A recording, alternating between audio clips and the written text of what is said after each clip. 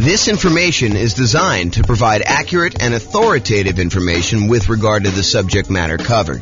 It is offered with the understanding that the presenters are not engaged in rendering legal, accounting, or other professional services. If legal advice or other expert advice is required, the services of a competent professional should be sought. Welcome to the Kansas City Real Estate Investing and Real Estate Financial Planning Podcast. Learn all about investing in real estate in Kansas City, Missouri, with a combination of real estate financial planning and modeling with numbers specific to Kansas City, plus syndicated, more generalized recordings of live and pre-recorded real estate investing classes, not all of them specific to Kansas City. Be sure to stay tuned after the podcast for a message from our sponsors. Well, good morning and welcome, everyone. I am your host, James Orr, and today we have the last class in the series we're doing on how to improve cash flow. Today, we're going to be covering the improving cash flow on rental properties by improving the property itself. Up to this point, we've done the 88 strategies to improve cash flow. We've talked about improving cash flow when you're searching for properties, which was a pretty good list of ways to kind of like improve cash flow while you're out looking at things and how to optimize that through selection and searching. We did a whole big section, the largest section actually, on how to improve cash flow when you're doing your financing. So if you, and that's probably one of the most effective, largest list of things that you can do to improve your cash flow. And so we have a massive section on that, which we've already covered. We're not going to cover that today. So go watch the old class on that one. And then we've done an entire class on changing your strategy, which even though it's a relatively small list, in some ways that gives you some very large increases in cash flow. By changing what strategy you're using, a lot of times you can get massively more cash flow on a property. And so definitely go watch that class if you want to consider improving cash flow by changing what strategy you're using in your real estate investing. Today, we're going over improving property. And we've gone over separate classes on the marketing, how to improve cash flow when you're marketing your property to rent. We had a whole section on improving cash flow when you own the property, the things you do as an owner to improve your cash flow. And then we had a whole section on ways to improve cash flow when you're renting the property as a landlord. And so we've kind of broken this up into, let's see, 1, 2, 3, 4, 5, 6, 7 different sections. Today is the last section that we're going to cover because we've covered all the other ones already. We've covered all 88 strategies to improve your cash flow. And so let's jump into it. So improving property.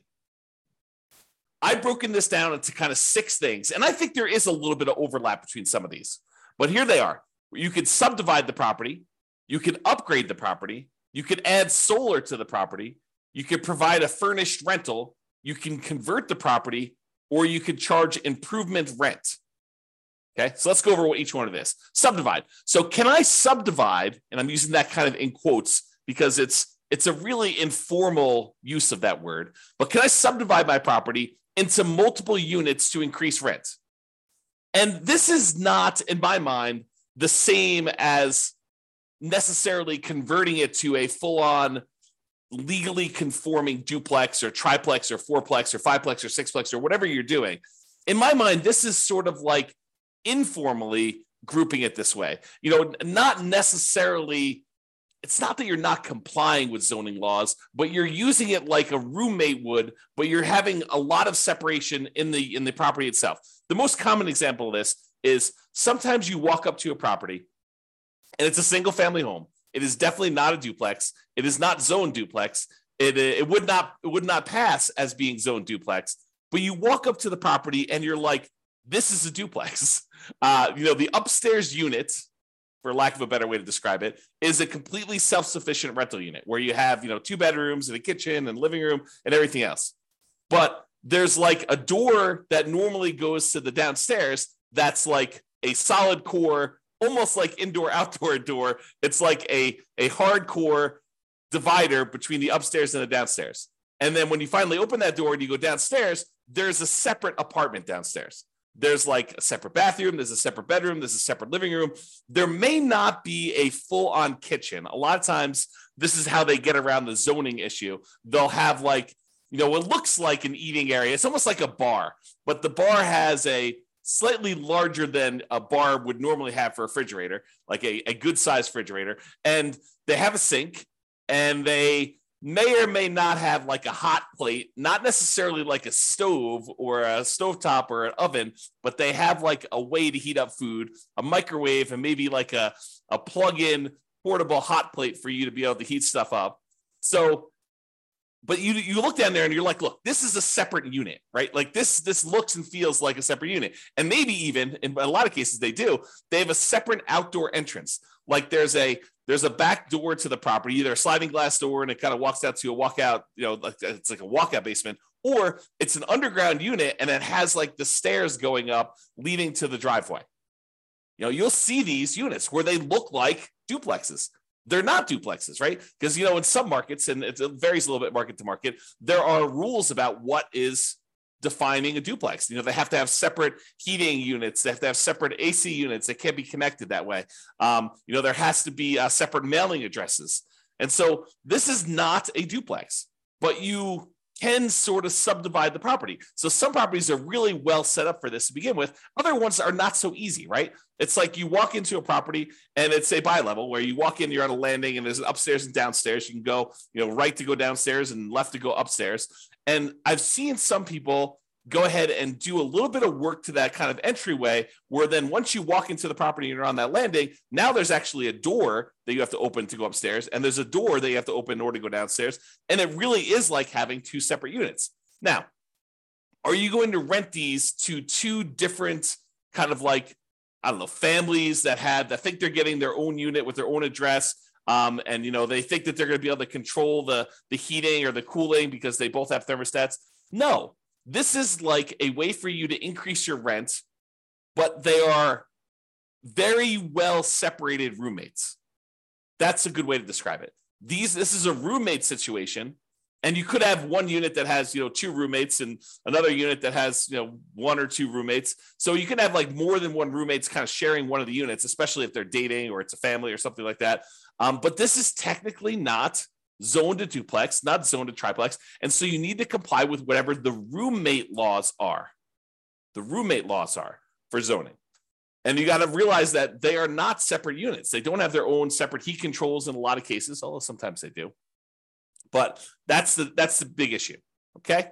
So you could go and subdivide this. And do you think you could get more for a kind of like standalone mother-in-law quarter-ish, separate downstairs with everything kind of like separated out, and they really don't even have to interact with the person upstairs or the person's upstairs if they were living in the downstairs unit? Do you think you can get a premium on rent for something like that versus getting, a property where they're sharing a bedroom, where they have a bedroom rather, and they're sharing like a common living area and a common kitchen?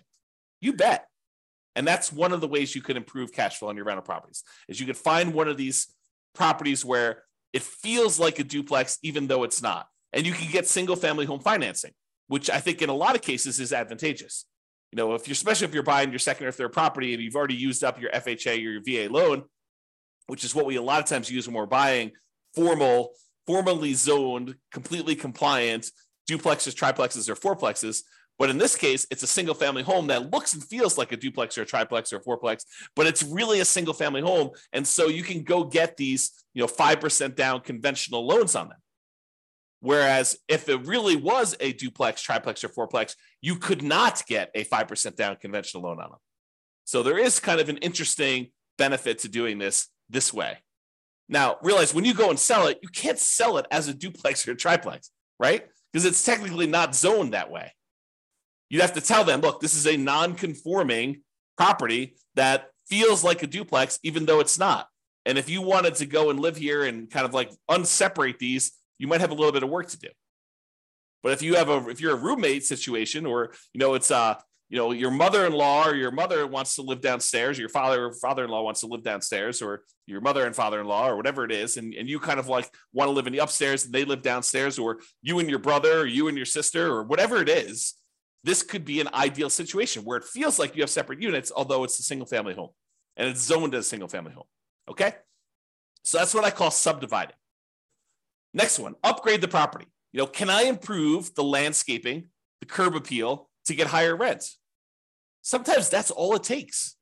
right? The difference between, this is like the proverbial, don't judge a book by the cover. Don't judge a book by its cover. There's a reason that saying exists, is that people judge a property by its exterior. And so can you improve the landscaping, improve the curb appeal to get higher rent? Can you paint the property? Can you add or improve shutters? Can you do lawn care? Can you upgrade the mailbox from the ratty 1970s thing that's rusting to something that's modern and new? Can you put property address numbers? Can you upgrade the lighting on the outside? So all these like little things that you can do. It's a one-time investment that may be able to, it may be the difference between you getting, no one wanting to rent at the higher price that you start at. Because, we're starting, 60 to 90 days before the property is vacant, ideally, unless you're just acquiring the property. But you're starting 60 to 90 days ahead of time, and you're testing rent high, and you're coming down slowly as you get closer and closer to your deadline until you find out what rent is. Well, if the property looks kind of ratty and tired on the outside, you might not be getting people biting on the higher prices. Whereas if you do all the upgrades you're supposed to do and the property looks great from the outside and you upgrade it, this could be a chance for you to get someone at that higher rent. Okay. And this could also be folks buying properties to do like more significant value add, or like more of a BRRRR type strategy where you're buying the property, you're doing a bunch of rehab on the property, you're renting it out, you're refinancing, and you're repeating the process. I mean, this could be a variation on that. I've kind of focused in on, light stuff that you could do to upgrade the property, but it could be major stuff too. A lot of times with the major stuff, it's capital improvements. And, even though we, upgrade something, it might cost us 20 grand to do the big stuff, and you might not get 20 grand worth of extra rent in the short term. Okay. But upgrading little things can make a big difference, and it can get you enough rent to support doing it. Okay. All right. So that's upgrading the property. Adding solar. When I made my initial list, I had a lot of the really easy ones. But then I started adding anything somebody would tell me that could improve rent. I was like, okay, let's go and add that so that we could be comprehensive and so that we wouldn't miss out on a way that you could possibly improve your income on the property. But as time goes on, some of these things become better and important, and we use them a lot more. And some of them become ones that we don't use nearly as much. I think solar might be falling more into we don't use it as much. And I think there's a couple of reasons why. I do think you can add solar to a property and you could charge a premium on your rent because there's no electric bill. I think you need to be careful because I think there may be some laws, and also there may be laws coming where you may be in this gray area if you start charging them separately for utilities. You start looking like someone who is charging someone for utilities separately. I think you're in this gray area. And so if you are going to charge separately for utilities, I think you should go talk to an attorney in your local area and make sure that you are following all the local laws and regulations doing that. But if you happen to have solar panels on your property, can you get, rent is a range, right? Rent is not an exact number. It's not like, oh, this is exactly $2,112.43 for rent on this property. That's what you're going to get every single time you put it on the market. I don't think it works that way. I think you go out there and you're like, look, rent on this is probably going to be somewhere between, $1,900 if we do it during a kind of like a bad time of year and we don't do a good job marketing, we don't do a good job exposing the property, to maybe $2,200 if we just happen to hit the right time of year. We kind of do the marketing we're supposed to do. The property shows really, really well. We're great at our sales skills. We're really good on the phone. We're really good answering questions. We're really good getting people to come look at the property. The property shows really great. So I think there's this range. And so when you add solar to a property, I think you have a chance to really push up the range a little bit and more likely get to the top of the range, especially if you have the sales skill to show somebody why having solar on your property is a major benefit and how it can save them money. So they may be comparing your property to one that's $100 or whatever less, but if you have solar on your property, you can tell them, look, you're not going to have an electric bill on this, or you're not likely to have an electric bill as long as you don't go over the usage you have on this thing. And so that's included. And so you got to really kind of, give some value to that. And that's why this property is probably, a little bit higher than some of the other ones you're comparing at the same price range. Okay. So solar, be careful, but this is a possible way for you to kind of improve your rent range to prove where you are in the rent range. And maybe it also allows you to rent the property a little bit faster. Maybe, someone's looking at two properties, one of them has solar, one of them doesn't. They're both similarly priced. Yours probably goes first, is the guess. All right, furnished rental. So can I rent the property furnished to get more rent? There are some folks that are looking for furnished rental. They don't want to go buy furniture. Maybe they're in a situation where they're only going to be here for 6 months or a year or 2 years, and they don't want to go. Maybe they have another property, another part. Maybe they're like traveling and they spend part of their time in one market and they spend another time in another, and they don't want to go buy all the furniture and all the things they need in order to get a house up and running. And they're willing to pay a premium for that. And so you could actually get higher rent by furnishing a property to get more rent. And this is often associated with kind of like changing your strategy. For example, changing your strategy from a year-long lease to a short-term rental. We see this a lot in those where when you're doing short-term rentals, they expect them to come furnished. They expect there to be kitchen supplies in the kitchen and bathroom supplies and shampoo and stuff like that, because it's more like lodging than it is like short-term hotel-like lodging. That's I guess that's how I describe it. But basically, you could change your strategy and do this, but you don't have to. You could do like long-term rentals that are furnished. It doesn't have to be going to short-term rentals or medium-term rentals, but it is often associated with that. Okay, so that's another way to increase your rent on property and improve income to be able to get higher rent. All right. So before we talked about kind of like what I called subdividing, like informally separating out parts of the property in order to make it feel more like a duplex, triplex, or fourplex. But sometimes you can like legitimately, legally, completely convert a property to a duplex, triplex, or fourplex. There is the ability for you to, the lot is zoned for duplex, triplex, fourplexes, and you decide to say, hey, look, I'm just going to do this officially and change it to be a duplex, triplex, or fourplex so that I can rent this out to separate people. I can have separate addresses. I can have separate heating units, separate air conditioning. All the different things are done right, legally, zoned correctly, and doing that. And so this is the full conversion. Can I convert my property to a duplex, triplex, fourplex, or more? And sometimes this is easy as the property is really set up for it. Other times it can be cost prohibitive and impossible from a zoning licensing perspective. So you got to be careful, but sometimes it's just harder to do. It costs more, it's more work, more labor, and you got to go through approval processes and all that stuff. So just be careful. Sometimes it's easy, sometimes it's not. Be careful of zoning laws and check with your city and county before doing the work. Do not assume that you can just convert any property you want to a duplex, triplex, or fourplex. There are laws set in place to prevent this. Okay, so be careful. Changing the characteristics of a property in this way can also impact the type of loans and therefore loan to value that you can get on the property. And furthermore, it can impact who are your buyers when you sell. If you have a single family home that you've sort of the subdivide one, the one I covered first, where you've kind of converted it to more of a roommate situation that has a lot of separation, that's still a single family home. And you can convert it back easily, relatively easily, to be a single family home. And so you have the whole pool of buyers who are looking for single family homes when you go to sell. And there usually is a very large pool of those people looking for single family homes. When you convert it officially to a duplex, triplex, or fourplex, you narrow your pool down. In some markets, it may be bigger, but I would say the overwhelming majority of the time, almost without exception, the pool of people that are looking for a duplex, triplex, or fourplex is going to be a smaller pool than the people looking for a single family home. You have fewer people looking for that. And the financing for the duplex, triplex, or fourplex is harder, less common than the ones for the single family homes. So once someone uses that FHA loan to buy their first duplex, triplex, or fourplex, it's really hard for them to get a second one. There's some really bizarre exceptions, but it's very difficult to do. Otherwise, you need to do a VA loan in order to buy it with little or nothing down. Otherwise, you got to put more down. You could buy a single family home with 3% down. You can buy it with 0% down. The USDA VA ones.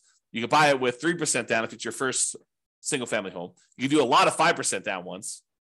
But if you're trying to do this duplex, triplex, fourplex sort of thing, then you're probably looking at FHA or VA financing or putting at least 25% down to buy these. Okay. So it changes the financing, which may be worse for you when you go to sell, if you go to sell. If you never sell, not a big deal. Okay. All right. Improvement rent. Sometimes you'll have a tenant. They will show up at the property and they'll be like, oh, this property is great. The challenge is it's not fully fenced in. Maybe it's not fenced at all, but in some cases it's like, the two neighbors have fences and you just don't have a fence on one of the sides. Okay. Which is pretty common in some neighborhoods. And they're like, the problem is I thought it was fully fenced in because some of the pictures they showed the fence. So I didn't think this was going to be an issue, but I've got a dog or two dogs. And I told you about those in the phone.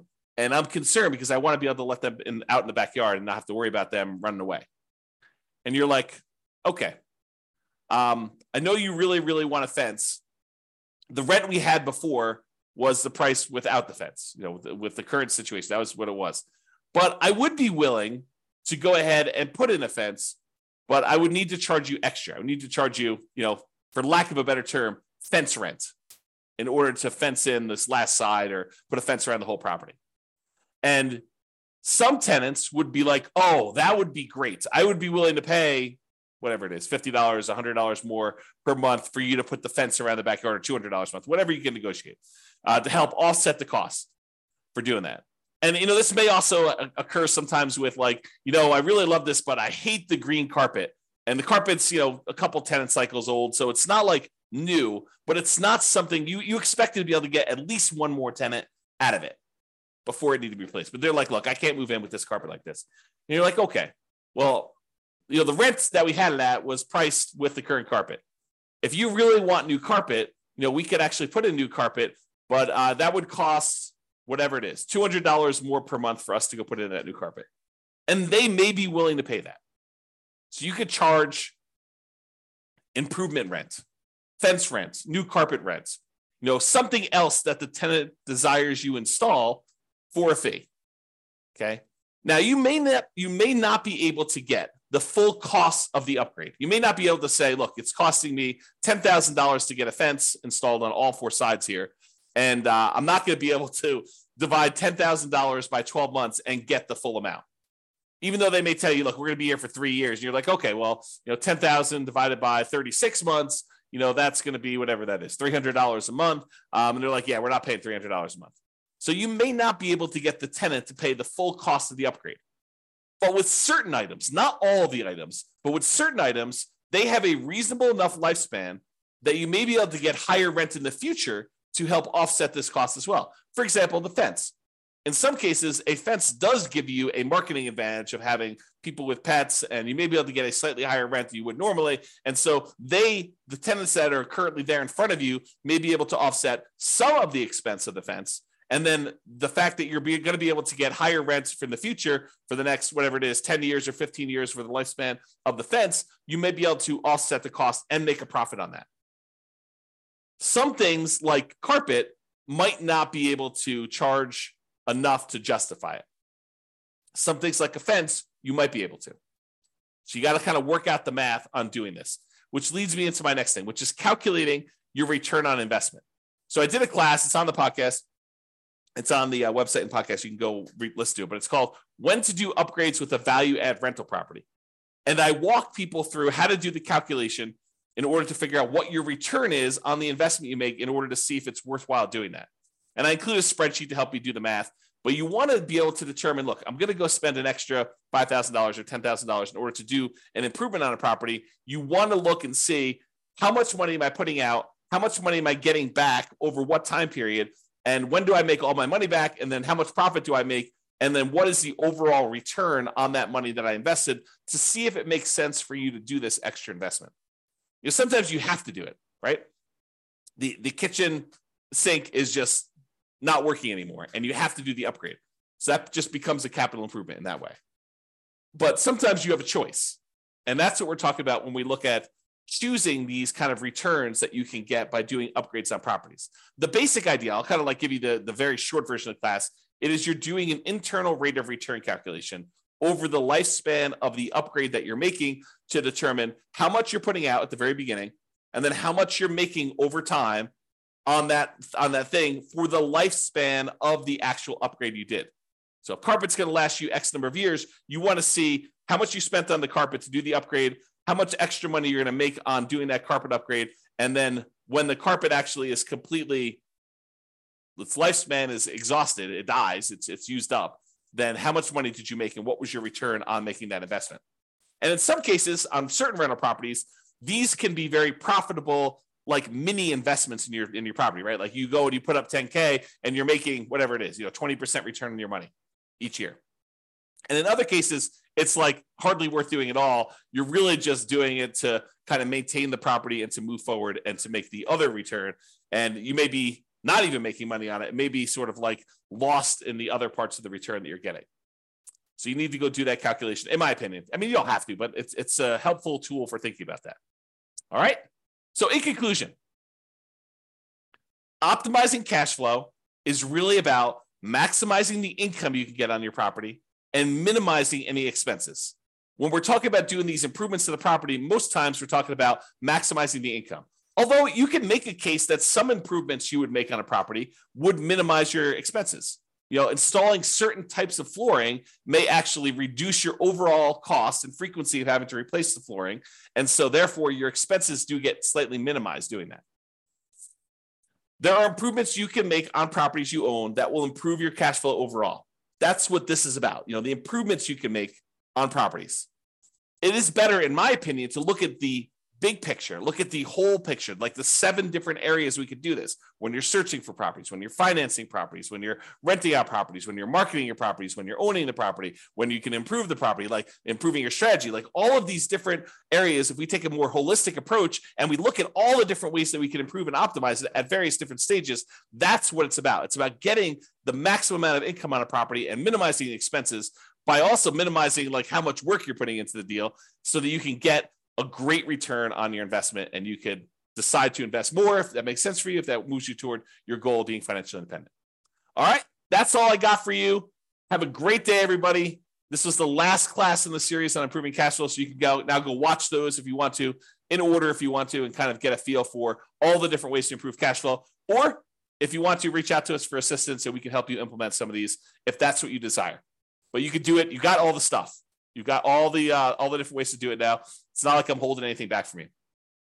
All right, that's all I got. Have a great day, everybody. Bye-bye for now. With home prices up, mortgage interest rates up and rents up, but not quite enough to counteract the higher prices and interest rates, cash flow on rental properties in Kansas City is harder than ever.